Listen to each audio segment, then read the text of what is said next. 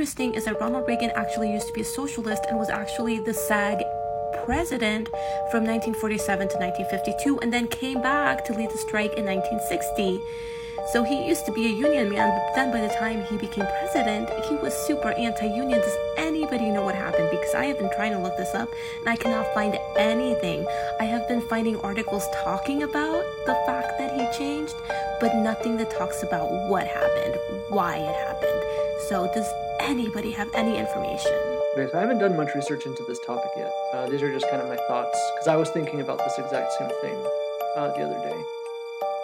And my first thought, which is probably not going to be the right one, but what I was thinking was about an episode in China, Illinois, where Ronald Reagan is a Time Lord, and after some interaction with another one of the characters, they realize that the only way to save reality is that these two people have to both be the worst versions of themselves for the rest of their lives in order to maintain the integrity of the timeline or something.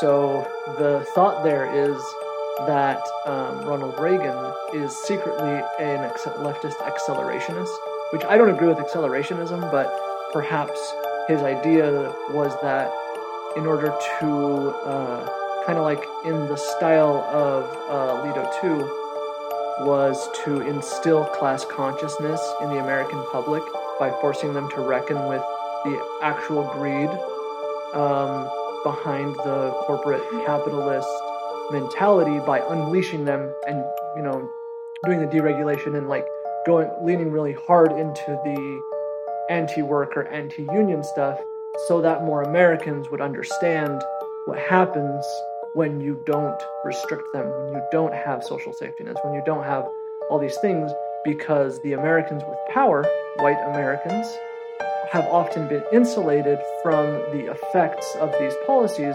because they are generally,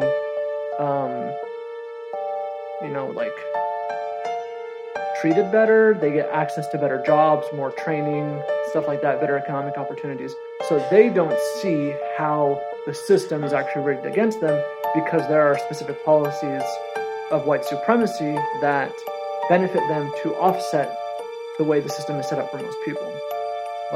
It's a huge stretch, obviously, but that's kind of what I was thinking. I don't know that that's true, and I haven't been able to find any evidence to support that theory, because it's pretty fucked up, and I don't actually agree with accelerationism. But if it was true, that would be, shitty, because that would mean that accelerationism does work, and I don't like that.